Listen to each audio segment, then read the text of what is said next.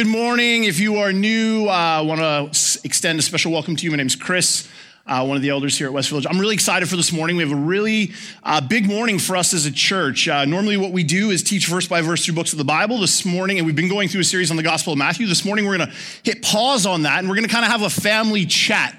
Because what we're going to be doing this morning is bringing in front of the church Ken Desaw as an elder candidate, which is a really big deal. And that's what the whole sermon's about. You're going to hear why it's a really big deal in just a minute. But for us as a church, this is kind of sort of like it's like a family Sunday where we're just celebrating the great work that God has been doing among us as a church. So if you're new, if this is like your first Sunday with us, or you came with a friend, or you've never been to church before, or something like that, you're going to get to, it's actually a great morning to be here because you're going to get to peek under the hood and really get an insider look of who we are as a church. And so we got to get to work because we've got, that kid is not excited about this, but that's all right.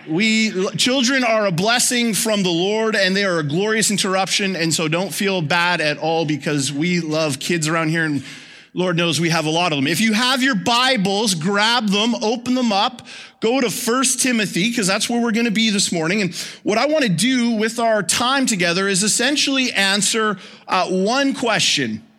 And the question is this: why is this such a big deal? Why is eldership such a big deal? Why is it a big deal that this morning we're going to bring Ken Desaw in front of our church family and the rest of the elders, as you will hear, will commend him to you as a candidate for eldership in our church. And the reason I'm posing it that way is because if you've been in church for any length of time, maybe your experience is something like mine, whereby the people that we tend to hold up in high esteem are the staff in a church. But the elders are often people who are kind of, off to the side, perhaps a board of governors or leaders who, make administrative decisions. They might even be the assistants to the pastors, but it's the pastors or the staff in the church who do the real work of ministry. And the elders are just there to make sure they don't do anything illegal, go to jail or something like that. And I'm kind of joking, but kind of not. And there's a great book, which I would commend to you if you have any interest in reading on eldership. It's called Biblical Eldership by Alexander Strock. It's perhaps the greatest book on eldership that is out there. And he tells this story where he walks into a church and he's in the lobby. He's there for a concert or a rehearsal or something. And he's in the lobby and he sees on the wall, he sees this picture of all of the staff at the church. And they're in the form of a pyramid, like the shape of a pyramid. At the top of the pyramid is the lead pastor, right? He's at the top. And then there's the associate staff and so on and so forth. And then he went down the hallway to use the facilities, the washroom, and next to the washroom, there was a bulletin board, and on that bulletin board was just a list of names, and those names represented who the elders were in the church. And he says, this is the problem. This is a problem in our church, that we don't have a biblical view of what true eldership is. And so this morning, what I want to do is make a biblical case for why eldership is a big deal. Okay, now, so what I have to do this morning, I'm just going to put all my cards on the table here so that we're all on the same page. I have to try as best I can to preach church governance. Okay, so that's like preaching the phone book to some of you. Okay, so I'm going to do my part, which is yell a lot and get super excited and try and make this, engaging for you. But I need you to do your part, which is lean in, because the temptation will be like, this isn't important because my marriage is jacked up. So what does this have to do with anything? And my commendment to you is that this is actually infinitely important. The implications to what we're talking about this morning as a church are massive because what we're talking about is the church. And the church is a big deal. So go 1 Timothy chapter 3 if you have your Bibles. And 1 Timothy is a book written by a man named the Apostle Paul who planted a bunch of churches. And here he's writing a letter to his young protege, his understudy named Timothy.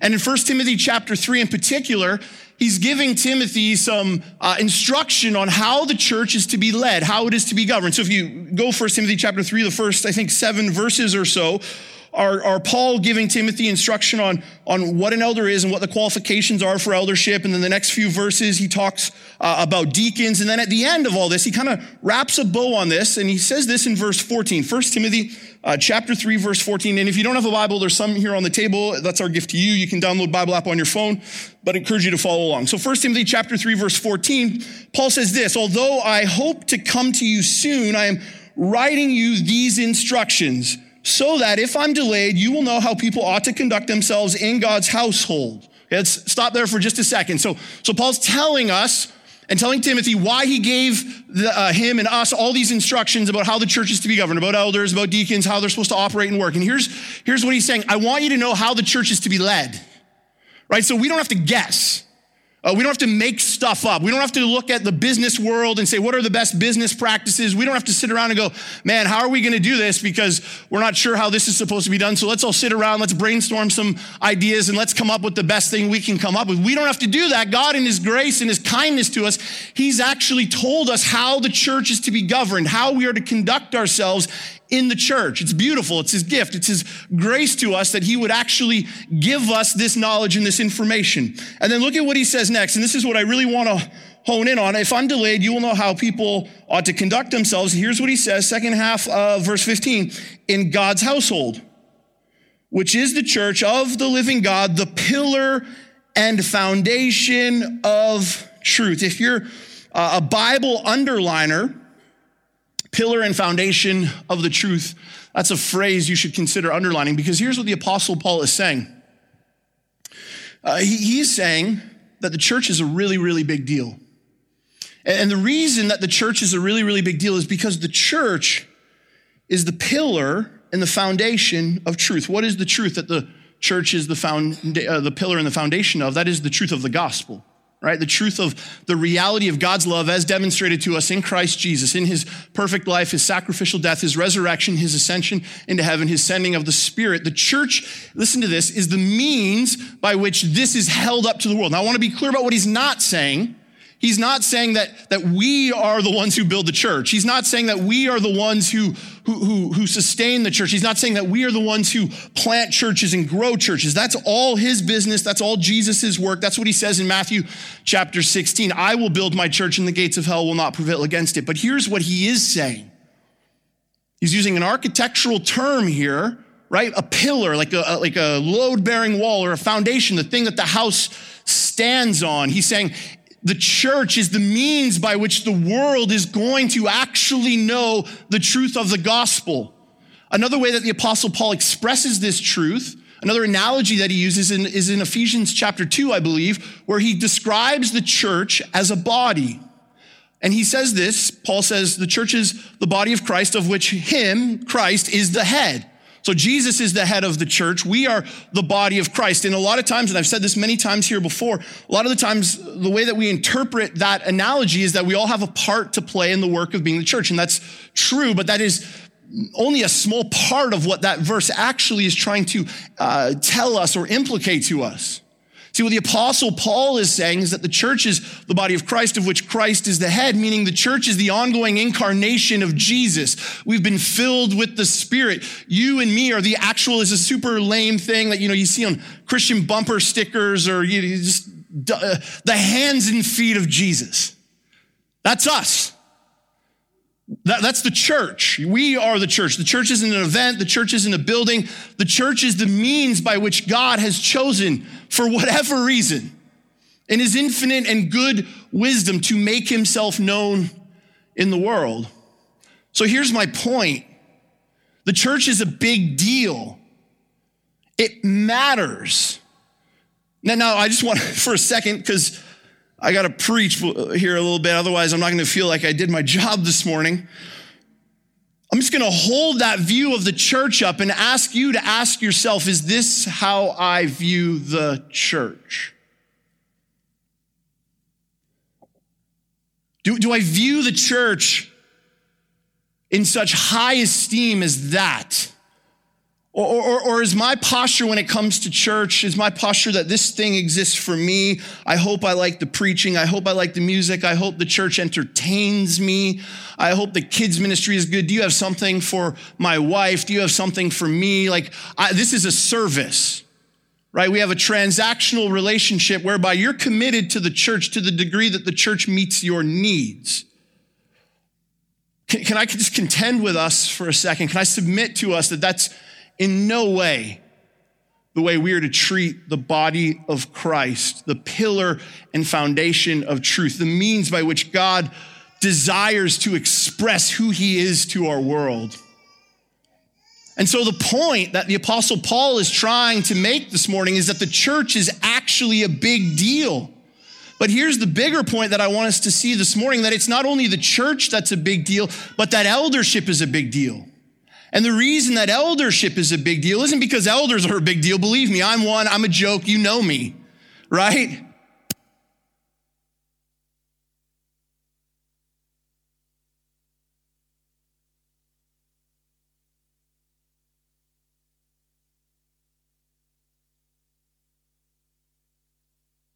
Love babies. I hope we have babies that cry in this church for the next 50 years because that's a sign of God's faithfulness to us. So please do not feel bad if your baby is crying. I'll figure it out. I can preach. Do not feel bad. Children are important. We love them around here, but they are Genesis 3 is alive and well in babies. Okay? I know I saw Andrew and Shannon, they had a baby. And I was holding the baby and Andrew's like, isn't she perfect? I'm like, no, she's not. She was born into iniquity, brother. Get your gospel straight here, homie. Here's sorry. I actually think Satan's trying to deter what the Spirit might have for us this morning. I asked Nathan before I started because I didn't want my batteries to die on me.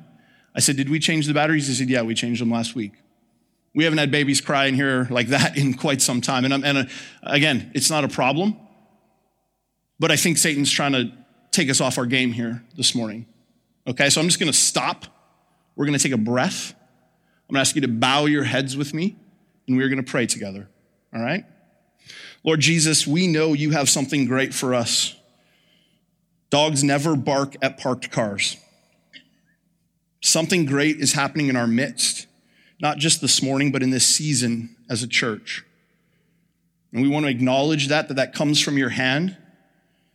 And we want to take this morning just as a reminder of how little control we have over anything. Thank you for the grace of this moment, that we could not deceive ourselves into thinking we are doing something wonderful as a church. But it is by your hand and your hand alone that anything good happens. And so as a church, we just humble ourselves, we submit ourselves to you, and we ask, Lord Jesus, that you would speak in a powerful way to us this morning. And all God's children said,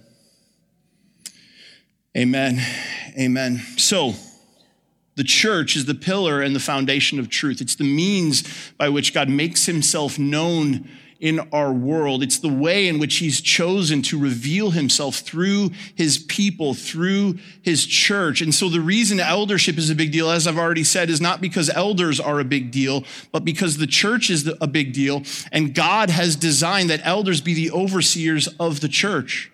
If you go back in 1 Timothy chapter 3, verse 1, you'll see the Apostle Paul say this in his introduction on eldership. He says, here is a trustworthy saying, whoever aspires to be an elder desires a noble task. The reason the task of eldership or overseer in the church is noble is not because the work is noble, is not because the elder is noble, but it is because the work of the church is actually the work of the gospel.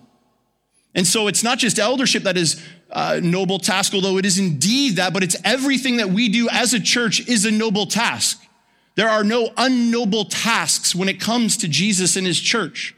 This morning when our team was gathering at 9:10 to pray, I was reminding them that every interaction we have is actually an interaction, an opportunity to make Jesus known in our city.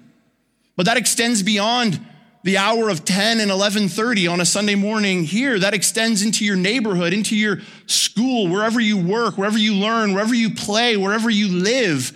Every interaction is an opportunity to make Jesus known because we are the church, the pillar and foundation of truth. And so eldership is a big deal, but only because Jesus is a big deal. And so what that means for us this morning is what we are doing, it is deeply spiritual. The implications are significant. There's missional implications. There's gospel implications this morning as we come together as a church family to discern eldership in our church. So I want you to feel that with me. I want you to feel that God's heart for his church is big, and I want your heart for his church to grow in the way that his heart is big for his church. So let me now just help us understand exactly where eldership fits. So if you have your Bibles, go back or go over to 1 Peter.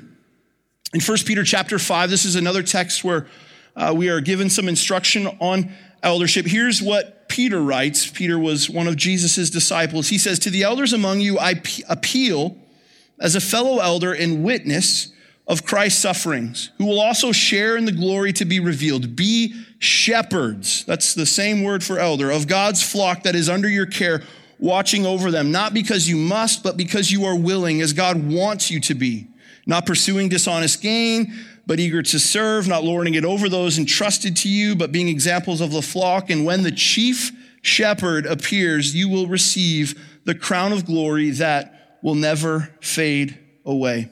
So again, here in 1 Peter chapter 5, there's no mystery. We're not left wondering how the church is to be led, how the church is to be governed. And so I kind of sketched out a diagram that Nathan made look a little bit better. If you could throw that diagram up on the screen, Ian. Here we see a picture of what the church is to look like, what the governance of the church is to look like.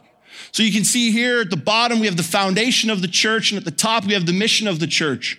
But this center diagram here is exactly what Peter lays out for us in 1 Peter chapter 5. Look at what he says. Again, you don't have to put these verses on the screen, and you can just leave that graphic up there. But he says this in verse 4, "And when the chief shepherd appears, you will receive the crown of glory that will never fade away." Now what's interesting here about what Peter says is that he calls Jesus the chief shepherd. So earlier in these verses, he refers to the elders as shepherds, but then he says there's one shepherd who's more significant than all the other shepherds. He's the chief shepherd, and the chief shepherd is Jesus. In other words, and I want you to hear this, this is really important. In a sense, we're blowing up some of our paradigms of how we understand the church. Jesus is the leader of this church. He is the chief shepherd. He is the lead shepherd. That word shepherd can also be translated pastor. He is the chief pastor. He is the lead pastor. He is, if you will, to use modern day church vernacular, the senior leader or senior pastor in the church. I say this a lot. I will say it again. I am not the lead pastor. I am not the senior pastor. I am not the senior leader. I am not the lead guy. That's not my job.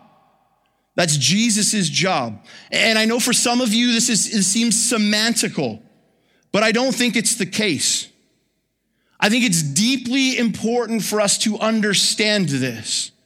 It's deeply important for us to understand that it is Jesus who planted this church. It is Jesus who sustains this church. It is Jesus who grows this church. It is Jesus who leads this church. It is Jesus. He is the one who we follow. He is the one who we lay our lives down for. He is the one that we serve. It is not me. It is him. He is the chief shepherd. This isn't something we made up here at West Village. This is what Paul and Peter lay out for us in the scriptures. So the church isn't led by a particular person or personality or group of leaders. That isn't who we follow. We follow Jesus. Amen? And again, for some of us, this seems semantical, but how many times have you heard somebody say something like this? We don't want to put our pastors up on pedestals, right? Say that all the time. We don't want to put them up on pedestals because if you put them up on a pedestal, what's going to happen to them? They will indeed fall. The second you take one person and make them more important in the body of Christ than everybody else, no matter how hard you try, you have put them on a pedestal. No matter how hard I preach this, some of you put me on a pedestal. The only one who should be on a pedestal is Jesus. Some of you have been failed by church leaders. You've been hurt by church leaders. You've been hurt by me or other leaders in this church. Let me just tell you this right now. I will fail you.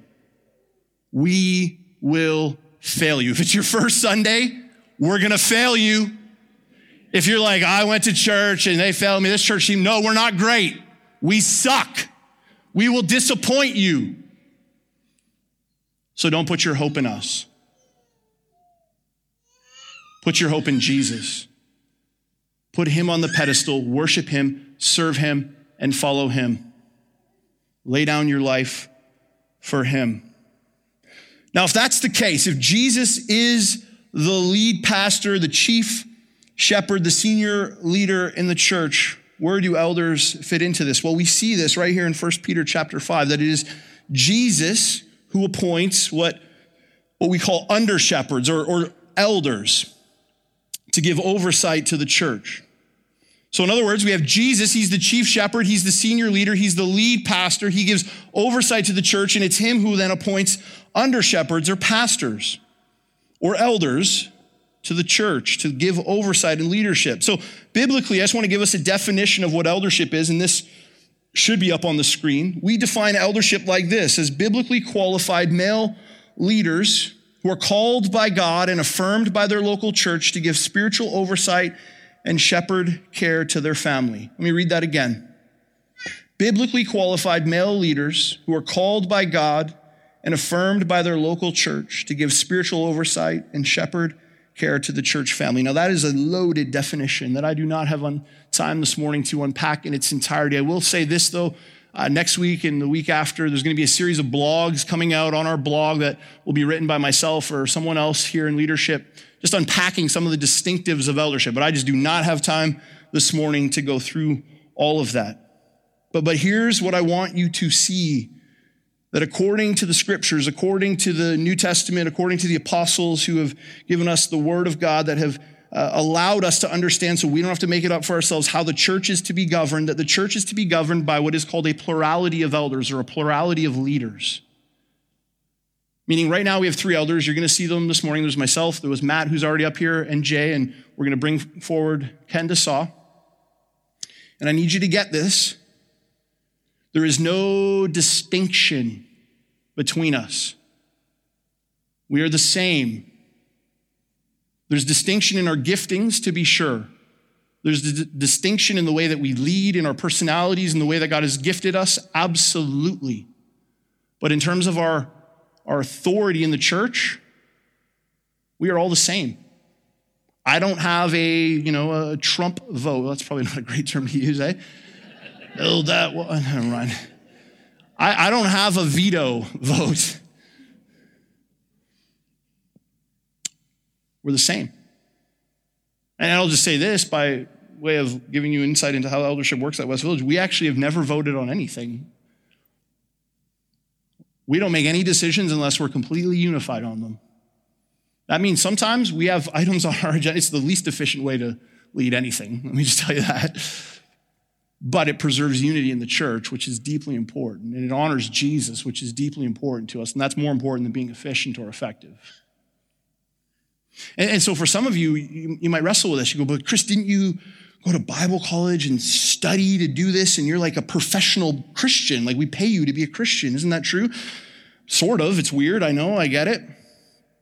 But here's the reality. If training is what qualifies me over all the other guys to be the most important, then technically Matt actually is the most qualified because he has the most schooling of all of us. He's got more theological education than I do. So we know, though, if we go through the New Testament, if we go through 1 Timothy 3, if we go through 1 Peter 5, if we go through Titus 1, what qualifies someone for eldership is not whether they went to Bible college. It's not whether they went to seminary. It's not whether, they've been on staff in churches before. The kinds of questions that the New Testament asks about the men in question with regards to eldership is, do they love their wife? Do they disciple their kids? Are they good neighbors? They're all about character. Not about competency, not about skill.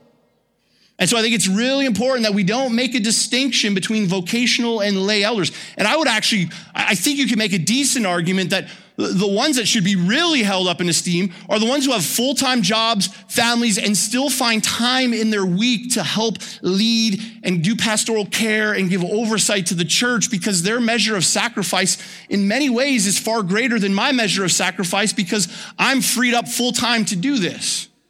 And some of you may ask, well, why are you freed up full time and not some of the other guys? And the answer to that would be because this makes, in our opinion, this makes the most sense for the sake of the mission of the church. The way that I've been gifted to us makes the most sense to free up my time fully to do the work that I do.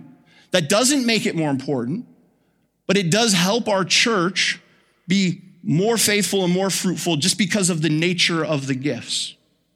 Will we ever have other elders here at West Village who are on staff? Absolutely. I think that will be the case at some point. But at this point, right now, it's not. And so it's important that we understand that as we bring an elder forward, what we're doing is we're actually bringing a pastor forward. There's a weightiness to this decision that our elders are actually our pastors. Now, I don't want to spend too much time on this because we've already had our time cut short to some degree, but I want to just quickly walk through some of the other things on this chart.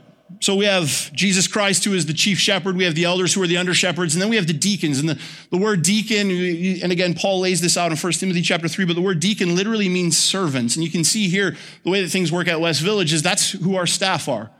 So we have a number of deacons here at West Village, and they serve the elders, who then can be freed up to give oversight to the church. So one of our deacons, we don't call them deacons, we just call them staff. We should probably call them deacons, but we don't.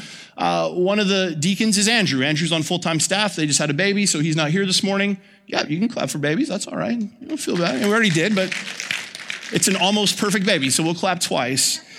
We have Nathan, who gives oversight to our music. This morning, he's mixing in the soundboard. He's on staff 15 hours a week. We have Brianna, who serves faithfully down the hallway with our kids. She's on staff 10 hours a week. We just brought, just one more. Who is it? It's that guy right there. We just brought Dave on, introduced him to you last week. He's on 10 hours a week, works with our high school students, adults, and does some other things with us. And then we have some lay deacons. So Robert, who gives oversight to our setup ministry. Matt, who's giving some help with our hospitality ministry. These are people who serve. They serve in a unique way. I mean, everybody serves, but they serve in a unique way that frees up the elders to be able to be on mission, to pray for the church, to teach and preach, and to shepherd and give oversight. And then after deacons, we have members. Now, again, I don't want to spend too much time on this, but members are those who have entered into a covenantal relationship with Jesus and one another to say that this is our church family. And together we want to be on mission. That the church is no longer an event I attend. This is no longer just the flavor of the day, but this is my family. I'm entering into a covenant. I'm not going to treat the church like a restaurant. I'm not going to treat it like my cell phone provider. If I can get a better deal somewhere else, I'm going to go somewhere else. I'm actually going to lay down my life for this community. What's interesting in the New Testament is there's 3 covenantal relationships that we see. And all of them are a picture of the ultimate covenantal relationship, which is the relationship that God has with his people. And the church is one of those covenantal relationships. So the way that we lay down our lives for Jesus and one another together is actually intended to be a picture to an unbelieving world of a God who lays down his life for his people. When we say, I don't like that church, that pastor said something I don't like, I'm going somewhere else, or those people did something, blah, blah, blah, then we look just like the world. But when we say, I go to West Village, and they say, doesn't that guy yell all the time? You're like, yep, but I made a commitment and I'm sticking to it. Then we look like Jesus. I'm just kidding. But when we humbly say, yeah, this isn't perfect.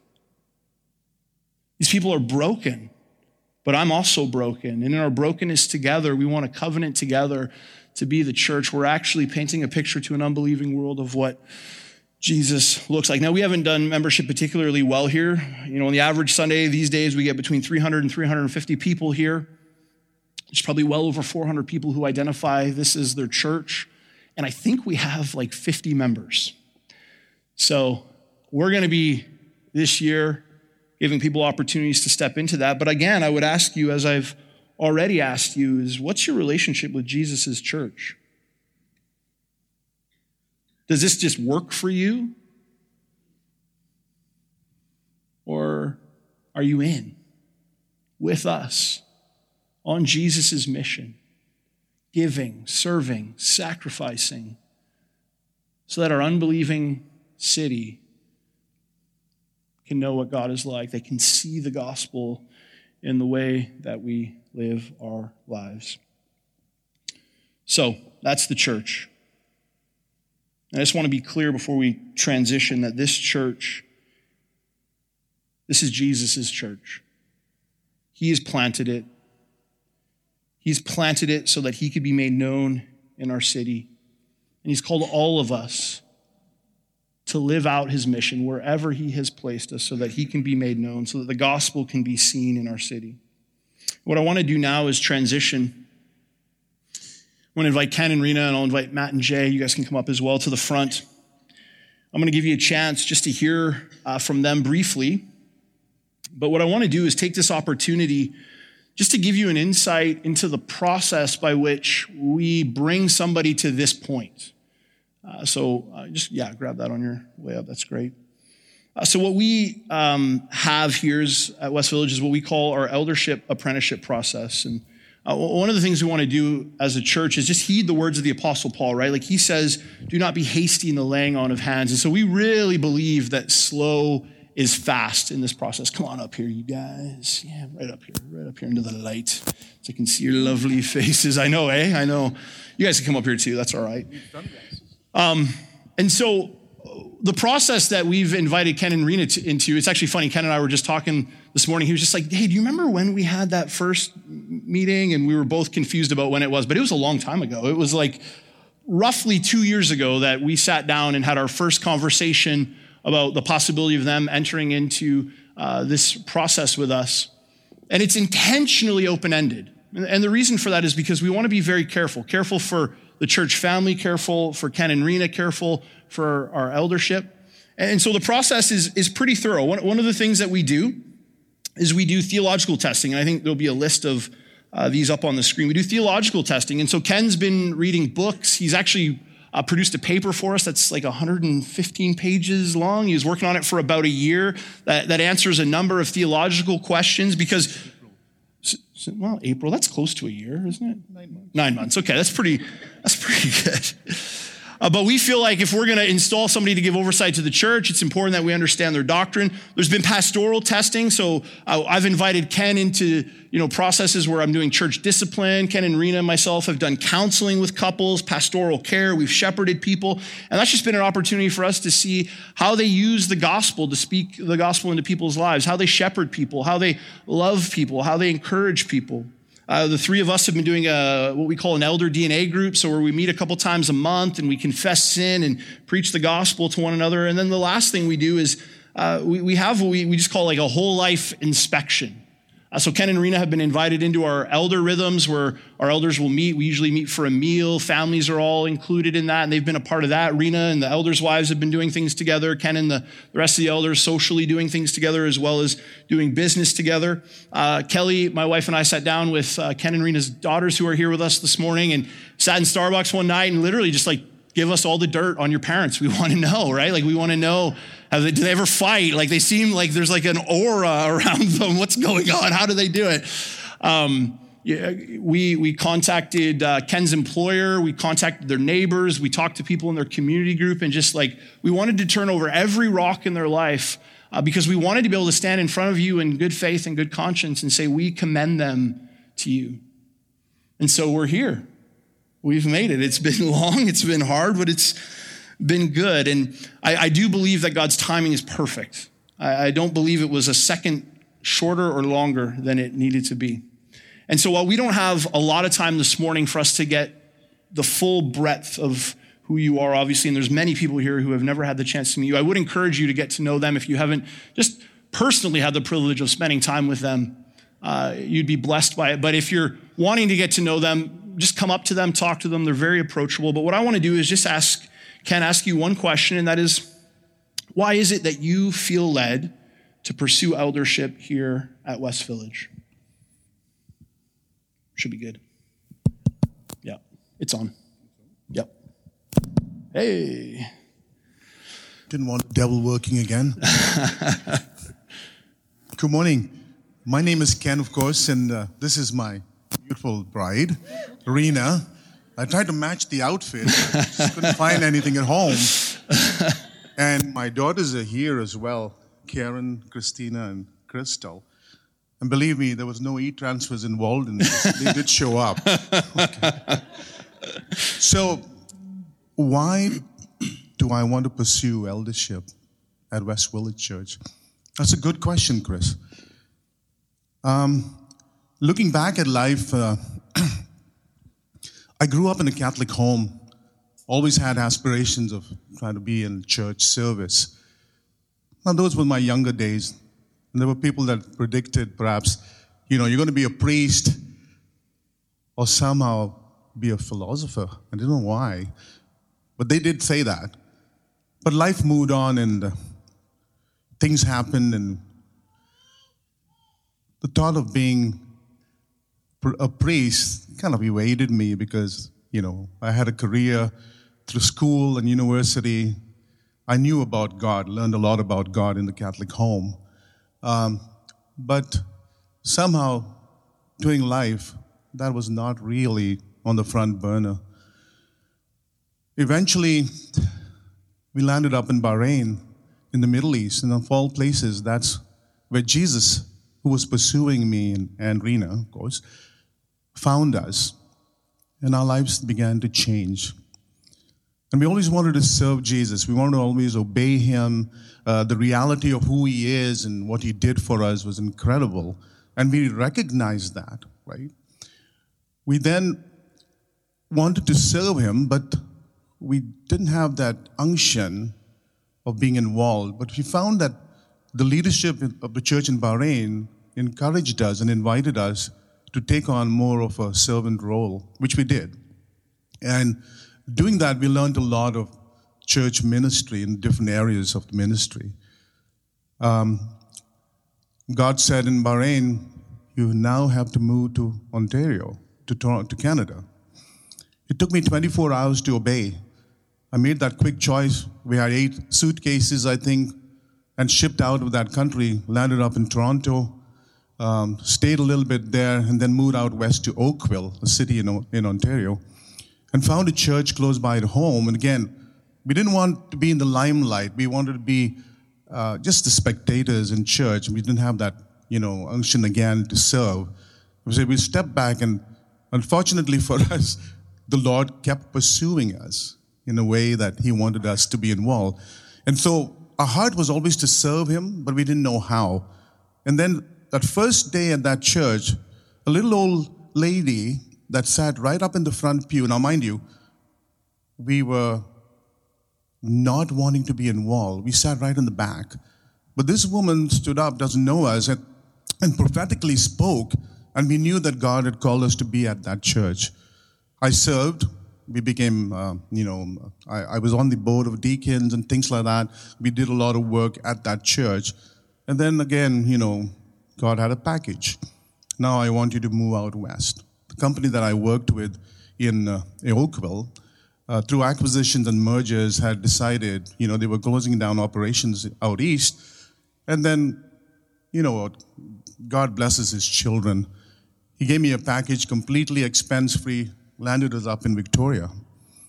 We initially worked with visiting Glad Tidings downtown, and then landed up at Colwood Pentecostal for a bit. And again, we didn't initially want to serve, but somehow God kept inviting us and getting us involved with people. So I knew that the calling towards being a servant of God was always something in the back of our lives. We got involved with many people, serving them, helping them, mentoring them, counseling them. And having said that, we got a visit from our elders at West Village. We found West Village because at some point at Colwood, we felt that there was a calling again to make a change. And that change was keeping us restless, right? We were trying to find a church. We visited here for a couple of sessions and then decided, okay, I agree with the mission and the vision at West Village. They wanted to be a church that reached out to people, telling them who Jesus is. Their vision was to make disciples, to be missional, to reach out and tell people, look, there is a Savior. And that's what met with our objective as well, to say, hey, how are you going to be like Jesus to the people out in Victoria, which was exactly what West Village is all about. And so we blended in, got a visit from our gentlemen here. I think it's Chris and Matt, good-looking guys. And I thought, they're starting the conversation on eldership, and we kind of were interested at the beginning, but we said we'll pray about it, and thought, okay, my question was, and I'm sure Rena prayed about it too, and I said, Lord, why us? I mean, in my mind, I'm thinking, it may be that they approached me because of the gray hair and things like that. They need another guy like that. But then I said, Lord, if it is from you, erase the humanity part of it. Let it be your appointment, right? We worked, we prayed, and then came this task stuff. This book called the Christian Beliefs. It's a 20-page, 20-item kind of questions of Christian theology by Wayne Grudem. It was pretty gruesome to do. But eventually what I did was, they gave that to me in April. And then I worked through it. But then, I have a full-time job. I have work at home. And then there's the CG that we were part of at West Village. And there's so many other things that we were involved with. But somehow I said, Lord, I don't seem to be giving you the time that you need. Let me be very intentional about finishing this project. Guess what? 117 pages later, on the 31st of December, I nailed it on these guys' email and said, look, you got to read it now, right? Right? And so, I learned a lot in the process about leadership, about being a servant, not hightailing it, thinking, hey, you got to be on the front line, you're a great person. None of that nonsense. Jesus taught me that, I came as a servant. I came to be missional. I came to reach out to you because I'm a broken sinner. And just like I pursued you, I need you as well to remember who you are as a child of God. I'm not special. We work together great.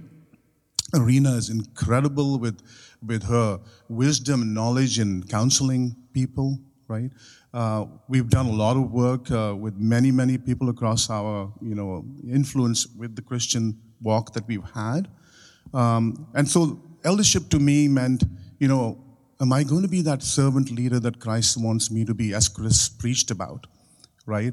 Am I believing in the foundations that hold the Christian truth? And I do. I have no, I do not have any discouragement or disbelief or anything like that. But still, I'm a human being. I'm broken.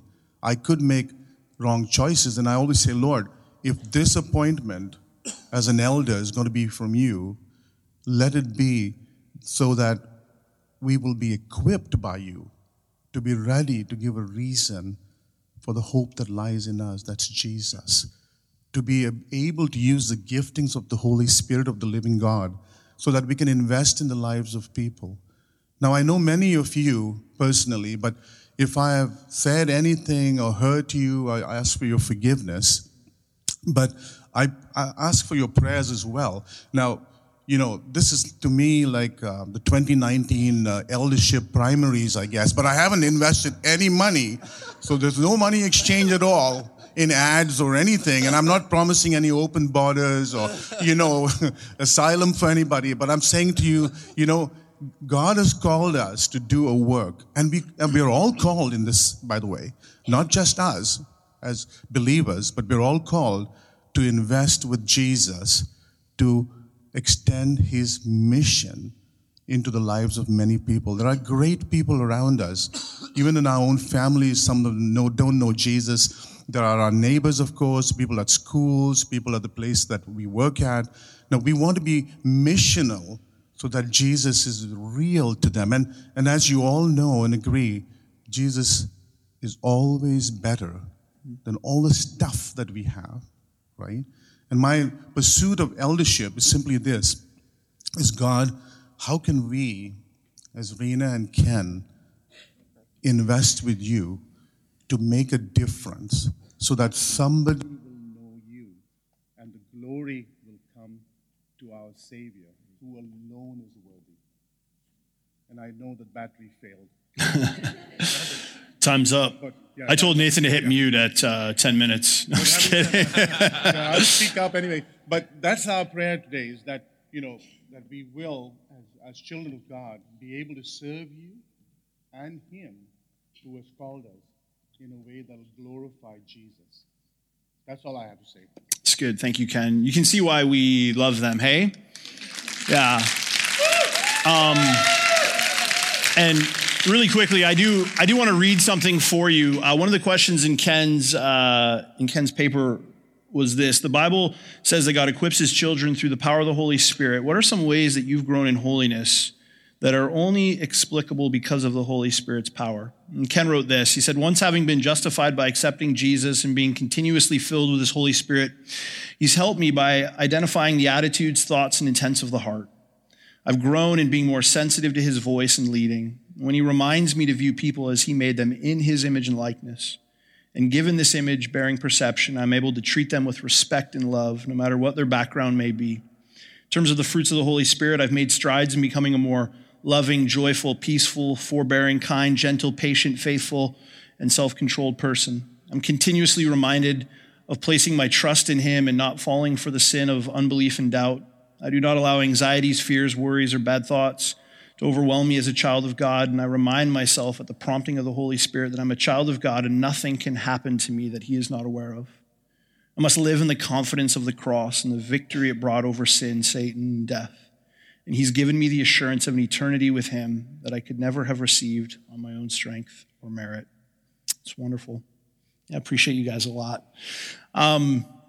Before we pray for them, which we will do in just a second, I want you to understand kind of how this process goes from here. So essentially now, the burden of responsibility shifts to the church family.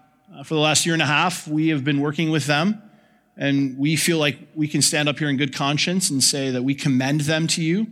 But ultimately, we want to, as elders, humble ourselves and submit ourselves to the church family. And so there's two ways in which you guys get to participate in this process. The first is this: if you have any concerns, if any of you, as Ken already alluded to, if there's been any offense or anything that you think we need to know about with regards to Ken and Rena, then we want to encourage you to let us know. You can do that by talking to myself. This is Jay here, and this is Matt. You can talk to us personally, or we have an email address set up if you'd rather send an email. It's just elders@westvillagechurch.com. Just send us an email and let us know, and we will certainly follow up with that with prudence. Second thing you can do, and we really want all of you to participate in this, on Sunday, February 3rd, we're having what we call a vision and prayer night. And this is a night where we come together as a church family and kind of look back at the previous year and ahead at the year in front of us. And we do a lot of things at that meeting. Some of it is talking about budget. Some of it is praying for our city. One of the things we're going to do at that meeting is affirm elders. And so we would strongly encourage you to come and be there so that you can participate in this process with us. Even just take a screenshot and make sure that gets in your calendar, because we think it's really important. It's going to be at the Forge Church, which is just around the corner, 4:30 to 7:30, potluck supper. Just bring something to share. But a huge part of that is coming together as a church family and just participating in this process with us. And so what I'm going to do now, if you guys could just come step up here in the front. I've asked Jay if he would pray. I don't know if we have a mic, but if not, just yell, man. Full of the Spirit. Or here, we could just like a duet. No, let's not do that. That's awkward. Father, we just come to you. We're so grateful just to be reminded of this time together as a family, of who you are and what you've done, and out of that, who we are and how we get to live. And this is a beautiful picture of Ken and Rena submitting their lives to you in another way and taking up their cross and serving. I was blessed to hear the word serving so many times, and that there's a heart here in the DeSauws to be servant leaders, and that again is a picture of a Savior that came and gave everything and didn't ask for anything and gave his life. That God gave his Son, his one and only Son, his perfect Son. And so just let that wash over us. Holy Spirit, I see fruit in their life. There is fruit of the Spirit, absolutely, and just pray for more, that sanctification would continue in this next season. And I thank you that as I got to know them over the years, I love how much they know you. And as I've gotten to love Ken and Rena, I love how much they love you. It's just an overflow of their mouths and of their hearts and of their lives. So we pray in this season that you would to our church, you would mobilize our church, you would call our church to just appreciate just the beauty and the power of what is before us, and then we just pray a blessing on all this. And again, and even Matt said he watched new batteries go in that mic. So again, we pray in Jesus' name. We pray with the authority of the Father Spirit. We pray in the power of the Spirit for this work, for this appointment, and just that you would be glorified. In your name, Jesus, amen. Amen. Amen. Thanks, guys. You stay here. You guys are welcome to go back to your seats. One other small item, and actually I'll invite the band to come up just as we wind down. There's one other piece of elder business that we have to do this morning, and that is we also have something, kind of a provision in our eldership process that we call the elder reaffirmation process. And so what the elder reaffirmation process is that every 3 years, like we believe elders are called. When you're called to be an elder, you're called to be an elder. It's a calling of God. However, we're not so naive as to think that at some point an elder is not going to fall into sin or something could happen that would actually disqualify that man from the role of elder. And so what we have put in our elder process is just a provision whereby every 3 years, we as elders want to come back before the church family and again, just humble ourselves before you and say, we want to submit ourselves to you and ask you the question, do you think that we are still qualified to be elders in this church? And so for Matt and I, it's been 3 years. And so the elder reaffirmation process looks similar to the elder apprenticeship process, although it's much less robust. It's a little bit, no paper. It's a little bit lighter because we've already done a lot of that work. And so the process essentially has two things. One, we do a whole life inspection. And so it was a little bit awkward because we both were up for reaffirmation. So what we did is we asked a friend of ours named Jeff Wall, who's an elder in another church, part of a Soma church who we're really good friends with here, and he's friends with many of you, asked him if he would do on our behalf some work. So he called our wives. He called some people in our community group. He called Matt's boss. He called my non-Christian neighbor, Chris, and just simply asked the question, like, this is what eldership is. Do their lives match it? And then he came back and said that, the feedback was really good and commends us. But then the second part of that process is just, again, at the Vision and Prayer Night, coming before you and saying to you as a church family, do you still feel that we are qualified to give oversight to this church? And so, again, February 3rd, we want you to come and be there. If you have questions about Matt or I, you can talk to Jay or Ken or send an email to that email address. And again, those will be followed up with. But just wanted to let you know about that process too. So thank you, Matt. And then just as we move into a time of response, I know this is not like a typical Sunday, right? Like I'm not dumb. I know you're like, oh, this is long. You've been talking about things that don't really matter a whole lot to me, but I want us to feel the weight of the goodness of God in this moment. Right? We're coming up on our 8-year anniversary as a church. It's pretty cool. Yeah. 8 years ago, 20 of us, adults and kids combined, sitting in a living room, dreaming dreams that we had no business dreaming, answering questions that we had no business seeking to even try and answer, like how are we going to make a difference in people's lives? How are we going to reach the city? What's God going to do? And here we are 8 years later, hundreds of people, missional communities, community groups all over the city, and God calling and raising up men and women to be involved in his church. It's beautiful. It's a beautiful picture of the grace of God. His faithfulness to us has been so good. Jesus said in Matthew chapter 16, verse 18, I will build my church, and the gates of hell will not prevail against it. He's been faithful to us. The ultimate demonstration of his faithfulness to us is not in a church that's thriving and growing and where there's life. The ultimate demonstration of his faithfulness to us is what he did for us on the cross. Amen? Amen. And so we're going to come forward and take communion. There's going to be 2 stations at the front. There'll be a cracker, wine, or juice, whichever you would prefer. But this is the ultimate picture of what we are about. This is the ultimate picture of the faithfulness of Jesus to us, that he would humbly lay down his life for us, that we might be called sons and daughters. And so we're going to sing. We're going to invite you to come forward and take communion. If this is your church and you're a follower of Jesus, we encourage you to give because he's been so generous and so good to us. And so we give in response to that. Ken and Rena would be in the back and they would love to be prayed. They would love to pray with you if you need any prayer.